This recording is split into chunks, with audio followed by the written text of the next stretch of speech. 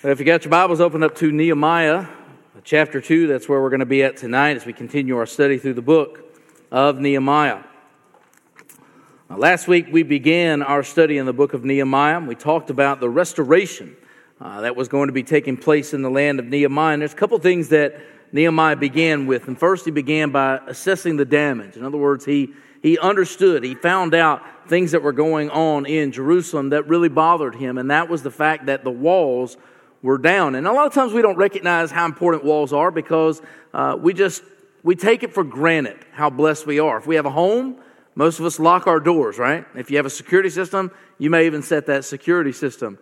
But back then, walls were important because it was much, much harder to get over those walls back then.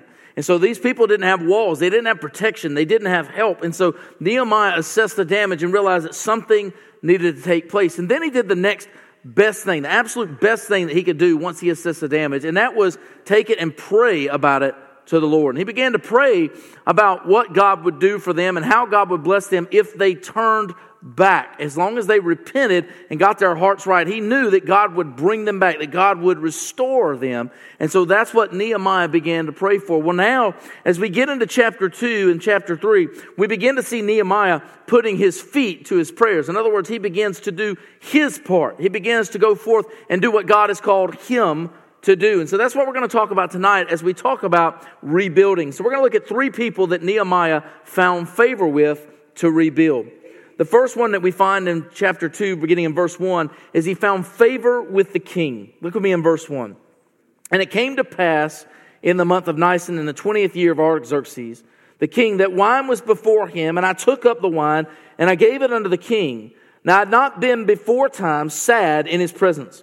Wherefore the king said unto me, Why is thy countenance sad, seeing thou art not sick? This is nothing else but sorrow of heart. Then I was very sore afraid. In other words, Nehemiah recognized that he was broken over the situation. In other words, his face showed his brokenness, and the king recognized it. Now, here's the thing. You didn't want to be sad in front of the king. In other words, you wanted to keep an uplifted spirit. You wanted to be an encouragement to the king. Why? Because if you found disfavor with the king, they could just take your head. And so Nehemiah knew that this was trouble for him. Nehemiah knew that if the king recognized his sadness, he would want to know what's going on. What can we do to help? Or better yet, he could just say, I don't want to listen to it. You need to leave. And so Nehemiah knew that this could be his moment. It makes me think of the book of Esther. If you've ever read the book of Esther, you know that she came to a very critical point in her opportunity to share with the king what was about to take place. In fact, her cousin Mordecai was the one that told her about it. He said, you got to think about this. You got to understand how do you know that God hasn't put you at this time for this moment? So Nehemiah was at that point. He now needed to make a statement. So in verse 3 it says, And said unto the king, Let the king live forever. Why should not my countenance be sad when the city, the place of my father's sepulchres, lie waste, and the gates thereof are consumed with fire? The king said unto me, For what dost thou make request? So I prayed to the God of heaven.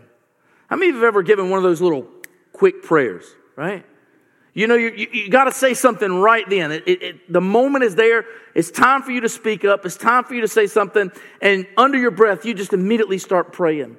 Now, I know the kids understand this because if you've ever taken an exam that you didn't study for, those prayers come out real quick. Lord, help me remember what I didn't study.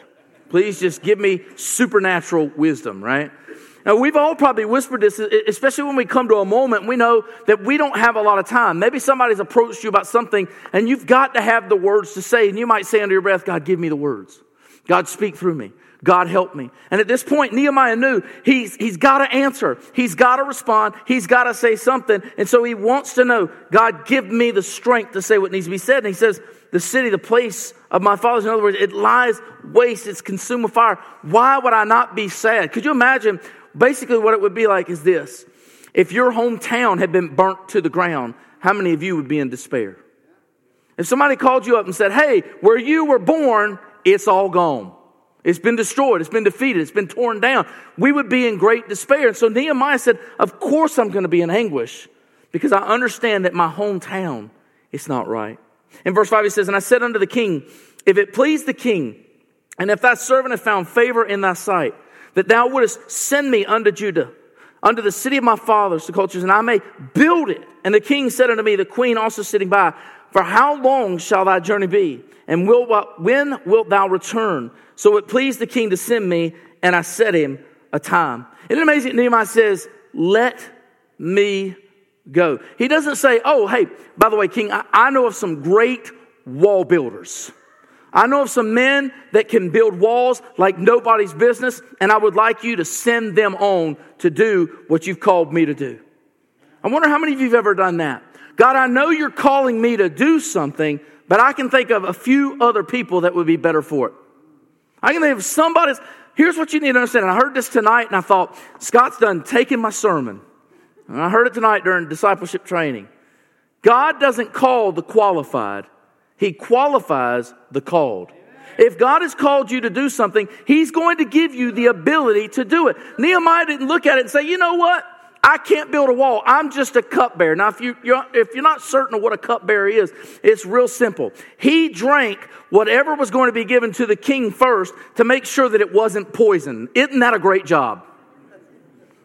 The king may not go down, but the cupbearer will. I mean, that's what he did. He drank whatever was given to the king first so that the king could live. And so basically the king would watch his cupbearer and wait. Is he going to die? He's good? All right, I'll drink it now. Now, many of y'all be like, I am not drinking after anybody. That's how you get sick, right? But I'm going to tell you what, if you were the king and you were afraid for your life, I'd let somebody taste my drink first. And that's what he did. But he said, you know what, he wanted to use this opportunity. And the king said, well, what am I going to do? He said, it pleased the king. I love this. You got to understand, Nehemiah was just a cupbearer, not a wall builder. But with God, we can do all things. With God, we can do all things. Now, I'm going to be honest with you. I am not much of a man when it comes to construction. I can do a few things. Any of you guys how many of you grew up and you built your own tree house? Anybody build their own tree house? A few of you did. You see, my daddy was a contractor, and so what I would do is whatever my dad was throwing away was what I used. Now understand, if he was throwing it away, it was no good.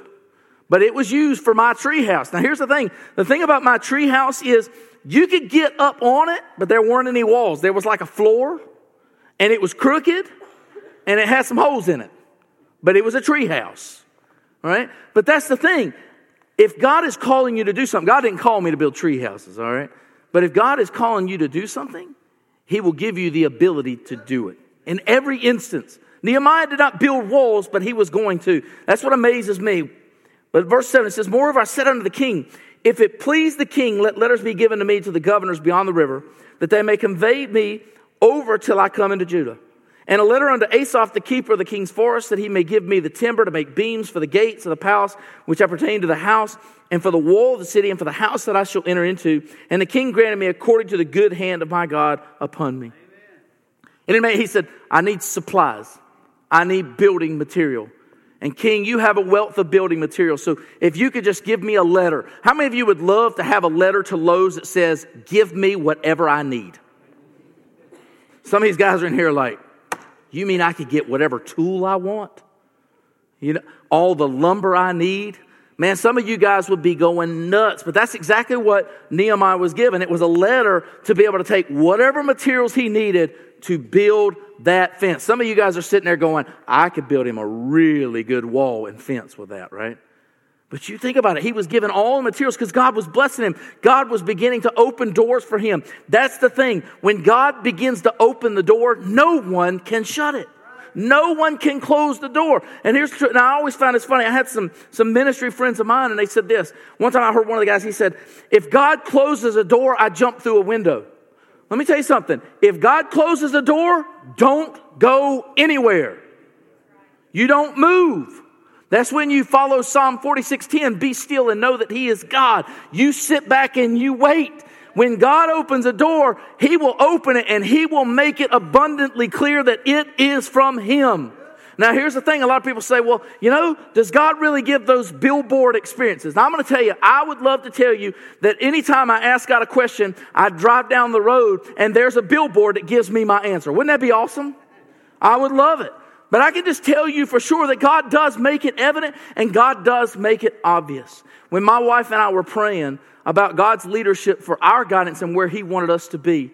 There was a day I began to pray and I said, okay, Lord, I need you to show me if this is the church, if this is where you want my family to be. I said, I need to have absolute assurance of this. And I began to read my devotional. And here's the thing. I read this devotional, and what it is I have a sheet, and I'll be putting it out before January, because here's the one. I want everybody in the church reading through the Bible. Would it be awesome if all of us were reading through the Bible together? We were on the same chapter and same verse every day together. And I'll put that out there because I want us to read through the Bible. So I'm reading through this that I put out 5 years ago. So this has been out for a long time.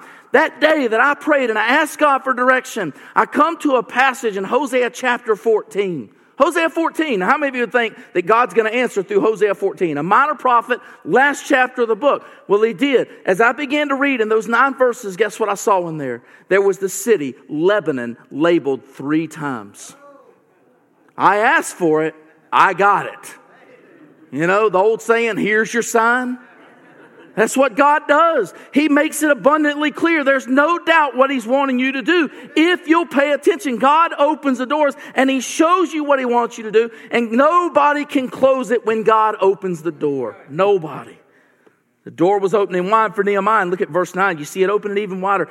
Then I came to the governors beyond the river and gave them the king's letters. Now the king had sent captains of the army and horsemen with me. When Sanballat the Horonite and Tobiah the servant the Ammonite heard of it, it grieved them exceedingly that there was come a man to seek the welfare of the children of Israel. Can I tell you something? When you begin to do God's will for your life, expect opposition.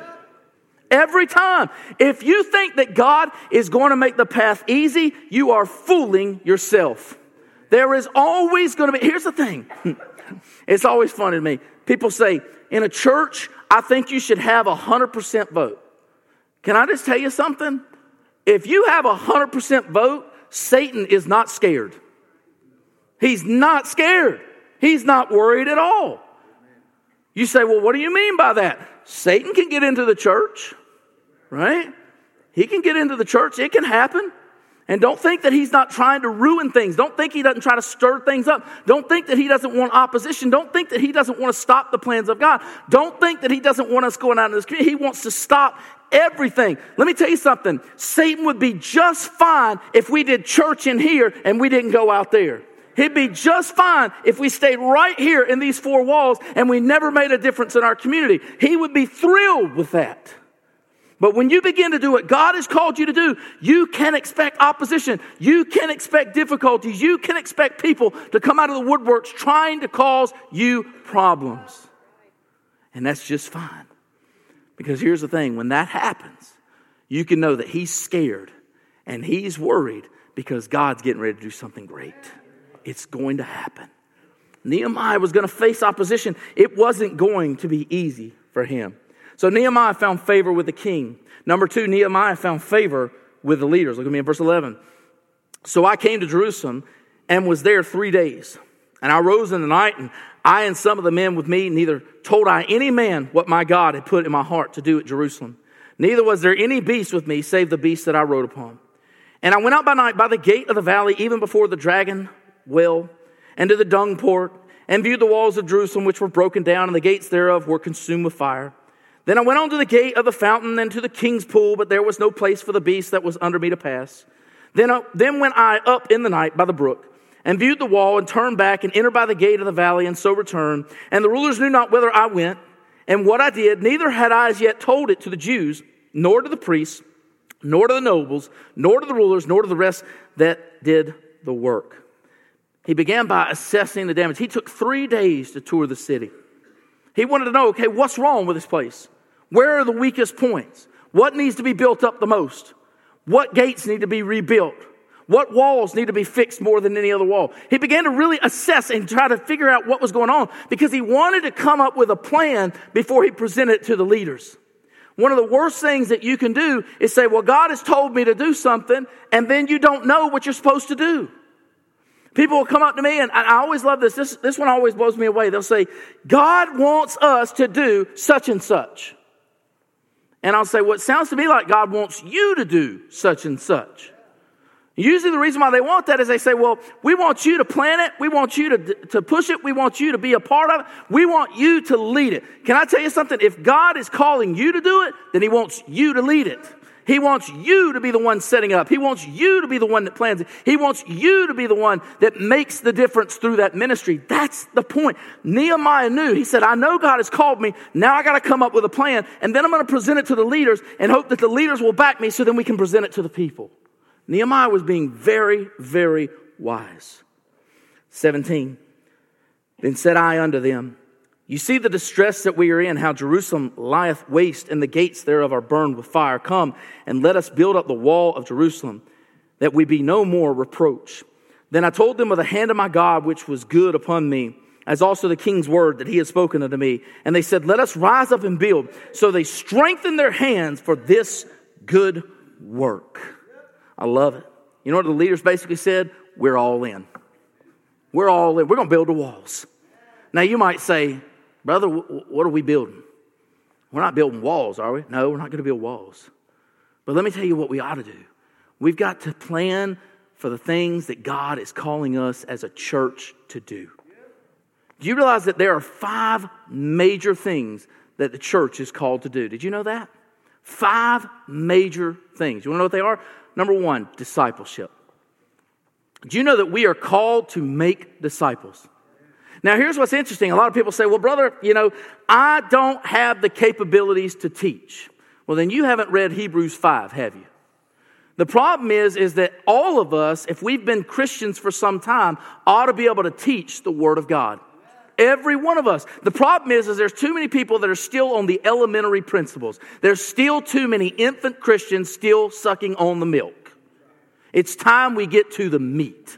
It's time we get to the depth of God's Word. You see, that's what we're called to do, and it takes discipleship. Now understand, discipleship is more than teaching. Discipleship is a mentoring program. When Jesus made disciples, what did he do? He showed them how to do it. He didn't just tell them how to do it. He showed them how to do it. He mentored them. He helped them to grow. The church is called to make disciples.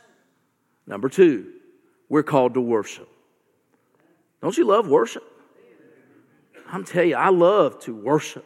I love to get excited about the things that God is doing. I love to get excited just about who God is. You realize that's what worship is about, right? It's showing worth to God, that you think He's worthy of your praises. Now, I'm going to tell you, a lot of people say, well, brother, I can't sing. Let me tell you something. There's a lot of people that can't sing. Just lay it out there for the Lord. Now, if your neighbor taps you on the shoulder and tells you to be quiet, I'm just kidding. You sing. You glorify God. You worship Him. You exalt Him. You praise Him. You glorify Him. You testify for Him. You shout the rooftops off the place. I'm going to tell you what. I want to see worship where it blows the roof off of the church. I want to see worship that is lifted so high and God is magnified in such a way that the Shekinah glory comes down among us. I want to see where we glorify God in such a way that God moves like He's never moved before. You see, that's worship. We're called to disciple. We're called to worship. We're called to fellowship. Don't you just love each other?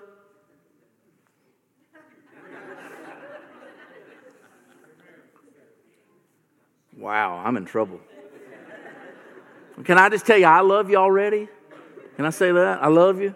We love you. Man, I'm going to tell you, I love to fellowship. I can't wait to eat next week. Isn't that funny? As a Baptist, I look forward to eating. I really do. I love fellowship. You want to know why? Here's the thing. I don't get up there. I don't rush. Now, I know some of you, I'll guarantee you next week, y'all probably know who's going to be first in line, don't you? I don't know who's going to be. It's not going to be me. You want to know why? Because usually during those meals, I like to just walk around and talk to whoever's out there. I'll eventually get food. I might eat it with a spoon. But I'll eventually get food. All right?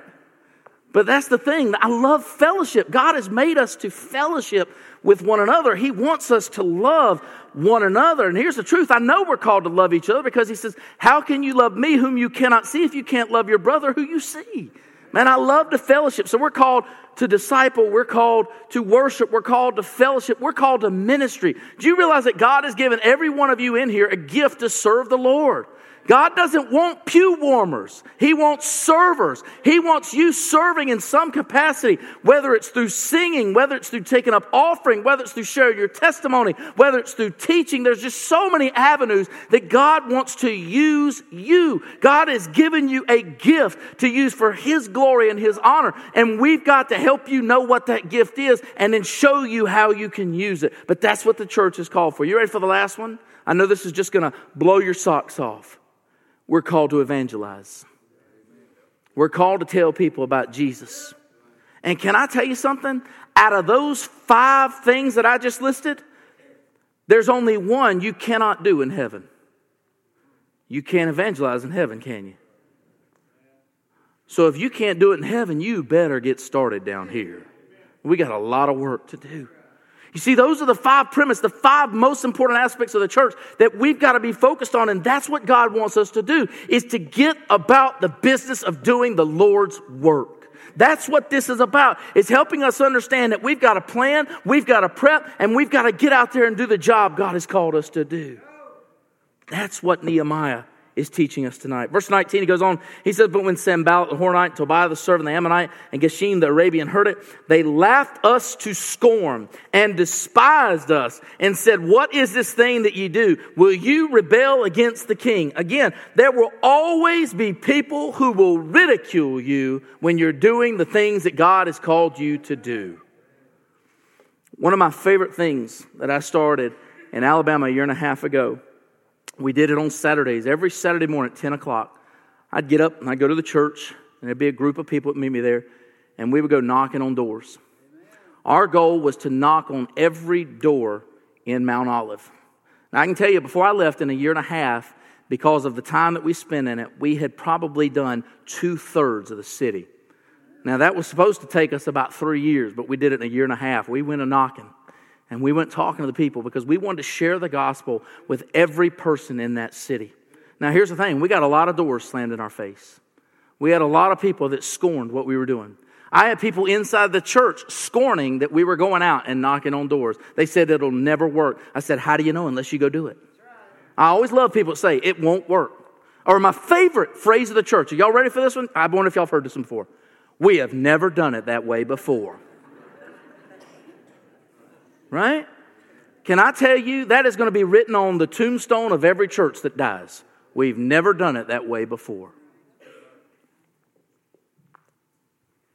You see, here is what God is calling us to do. No matter through ridicule, no matter through shame, we've got to follow His will.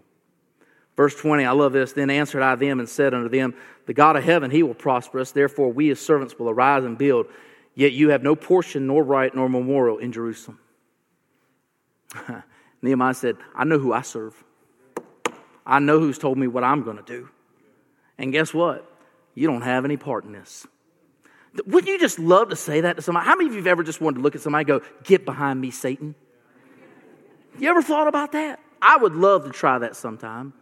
Somebody please come be mean to me just so I can say that one time, Get behind me, Satan. I just want to say it, But you think about that. I mean, he recognizes that these guys had no part in it. In other words, you don't want to see God bless us. You don't want to see God thrive. You don't want to see God's plan work out. And here's the thing. There are people out there that are like that. They don't want to see God succeed. They don't want to see God's plan work. They would rather see it stay the same because that's just the way it's always been. Folks, if we want to reach the next generation, can I tell you something? Let's just go ahead and say it. This does not change, but the methods do. The word doesn't change, but the methods will. I mean, you think about it. Paul said what? To the circumcised, I was like the circumcised. To the uncircumcised, like the uncircumcised. To those without the law, like those without the law. To those with the law, like those with the law. In other words, I tried to reach them where they were at. You see, that's what we're called to do. All right, let's look lastly at favor with the people. We're just going to look at a few of these verses in chapter 3, because I know y'all just want to read about all the places and all the names, don't you? First off, there's 4 lessons we're going to learn as he found favor with the people. Number 1, he had everyone do their share. Look at verse 1. Then Elisha, the high priest, rose up with his brethren, the priests, and they builded the sheep gate. They sanctified it, set up the doors of it, even under the tower of Man. They sanctified it under the tower of Hananel. Isn't it amazing that even the priests, did you know that pastors can actually do something other than preach? I know that just shocks you, doesn't it? It just shocks people. One of my favorite things that we did at the first church I was a part of was the men got together and they said, you know what? We're getting a new playground. I mean, we got one of those nice playgrounds that goes out at parks. A lady donated all the money for us to get us this playground. She donated the money to get it, not to put it together. So I got the men together and I said, hey, let's put this playground together. There's about 14 of us for 3 weeks, 3 Saturdays we got together and we put that playground together. We spent about 6 hours each Saturday putting it together. It was the most fun I've ever had with men. It was just a blast. We're sitting here because we messed it up a few times and then we finally got the pieces in the right place. But the idea was this, is that everybody can do their part. We had people that could read the instructions while others were screwing in the bolts. We had people that knew where the pieces needed to be, so they laid it out where it needed to go. That's the thing. Everybody can do their part, including the priests. Not only were the priests doing it, but verse 8 tells us the goldsmiths. It says next to them, they repaired Azazel, the son of Harah, of the goldsmiths. Even the perfumers in verse 8. Next unto them was the one who prepared Hananiah, the son of one of the apothecaries. That's a perfumer. In verse 12, even the daughters were in it. Next to him was repaired Shallum, the son of Halahesh, the ruler of half the part of Jerusalem, he and his daughters. Now, isn't that amazing? Even women can build.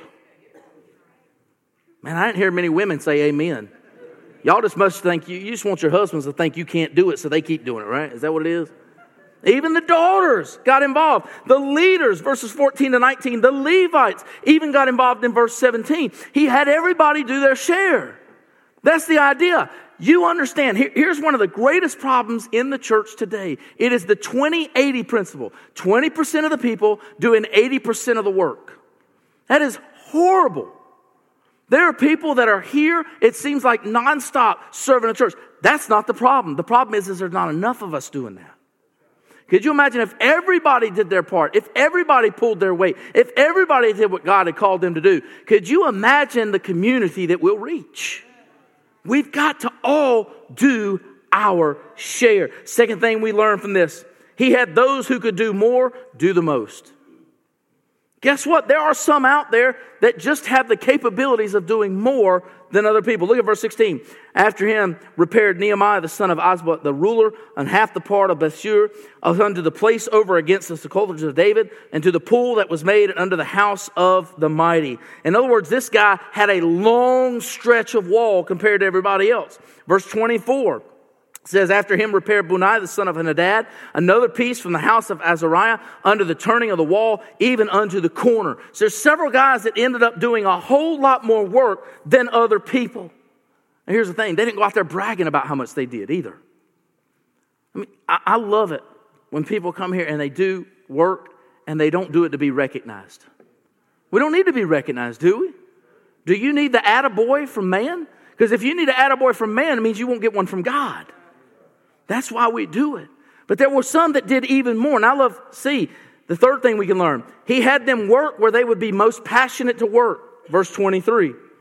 After him repaired Benjamin and Hashib over against their house. After him repaired Azariah, the son of Maaseh, the son of Ananiah, by his house. Here's the thing. If you're building a wall by your house, you're going to make sure it's strong, right? That'd be like if you were putting a deadbolt on your house, you're going to make sure it's done right. You're going to make sure that your house is protected. Nehemiah knew, hey, guess what? If this guy's not going to work, I know exactly the place to give him. Hey, you've got the wall behind your house. Nobody else is going to do that? Nope, that's your part. Well, I wasn't planning on doing anything. Well, then I guess your wall's going to be open and your house is going to be overrun. He had them do where they were most passionate. Here's the truth of the matter. You need to find out in the church, where's your passion? What do you love to do? I hope it's not complain. There's no department for that. All right? What are you most passionate about? If you're passionate about kids, man, I got 2 ladies that would love to meet you after church. Miss Reba, I got amens from them. They would love to see you, Miss Reba, Miss Rachel. They would love you. Here's the thing. I'm going to tell you one of my favorite ministries, and it breaks my heart that I don't get to do it. That's why they were the first classes I went to. I used to love to keep nursery. Before I was a pastor, we kept nursery. Before we had kids, we kept nursery. I love children. I love them. To me, that is one of the best places you can serve in the church. Now, I told them, I said, if you guys have problems getting workers, here's what's going to happen. If they have problems getting nursery workers, Miss Reba's going to come to me one day, and she's going to say, I need a nursery worker, and if nobody volunteers, I'm going to go work it, and somebody will have to come up here and preach. Y'all ready for that? Y'all think I'm kidding. I'll go work with babies. I love them. You see, here's the thing. You got to find where you're most passionate about. You might say, well, Brother John, I'm just not passionate about children. Well, we got senior adults that would love to have you work with them too, right? We got couples that need to see older couples who have made their marriages work. We need to see you guys stepping up and teaching younger couples how to make it work.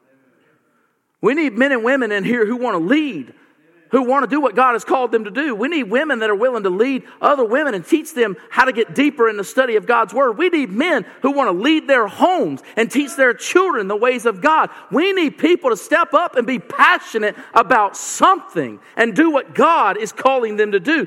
That's what Nehemiah was laying on the line. Find a place where you're passionate and get involved. Are you ready for this? This is my favorite one. Number 4. Here's the last thing we can learn from this. He had to work around certain people. Verse 5. And next unto them the Tekoites repaired, but their nobles put not their necks to the work of their Lord. Guess what? There are always going to be some people that love to tell you what to do, but will not do it themselves. Can I just share something with you? If you come up and share with me that there's a problem, and I know it will happen one day. I know I'm new, so it's not happening yet. But if you come up and you share with me that there's a problem, here's what I expect out of you. You better have a solution. If you don't have a solution, don't come share a problem, because all you're wanting to do is cause the problem to be even bigger. That's not God. That's not what He wants us to do. Now, if you got a solution, you come share it. Because here's what I'm probably going to tell you. You're the solution. It's yours. Right? That'll solve a lot of problems, won't it? Oh, I don't have any problem, brother. I'm good. I'm good. I'm good. Sometimes there are people you have to work around. We did a Sunday school thing. I thought it was so cool. You guys did a Sunday school thing just a couple of weeks ago. Can I just tell you how much I love Sunday school? I enjoyed being in Scott's class today. He said he wanted to know if he passed or failed. You got a D. It's okay. You did pass, just barely, but it's good. We'll work on it. No, I'm just kidding. No, it was great. I love Sunday school. And my family loves Sunday school. We want to be a part of these classes. We're going around to each of the classes. Why? Because I want to get to meet everybody. So if you're not a part of Sunday school, get in it. Be a part of it. But I love it because we did a competition like that. And I remember we went to these different classes. We said, we're going to put you on the saints. And then we went to this class, and you're going to be on the angels. And so we kind of did what they called a Super Bowl Sunday. And we put all these different classes together. And we wanted to see how many guests they could bring in and have perfect attendance. And you scored points based on these things. And it was going to be an exciting time. And I remember going to this older class of men. And I said, you guys are going to be on the saints. And they went, no, we're not. You want to be on the angels? No. We don't do things like that in this church. We ain't never done it that way before.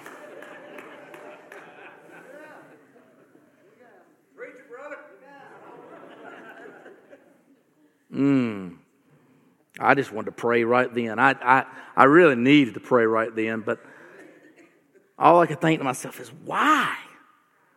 Why? And I realized that, guess what? Sometimes they're just people, you just work around them. You just work around it. You're not going to get everybody on board. It's never going to happen. Now, if we do get everybody on board, hallelujah, praise the Lord, we've had revival.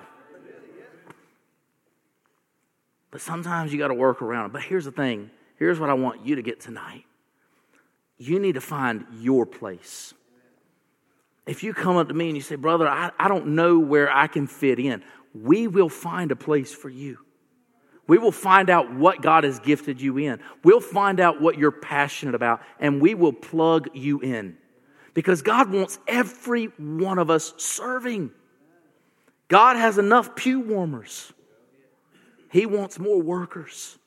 Find where God is calling you and get involved. Serve, work, help, do your part. How many of you enjoyed the little kids up here? Isn't that awesome? I especially love the little girl right front and center. Those are my favorite. Now, whoever's parents she is, I just want you to know I love her. She just really spoke to me tonight. All right? You know why? Because she's up here to praise the Lord and she was just having a good time. And that's what it's all about. It's what it's all about. Get involved where you're passionate. Find what God wants you to do. And God will open the door for you. And when He opens that door, you step through it.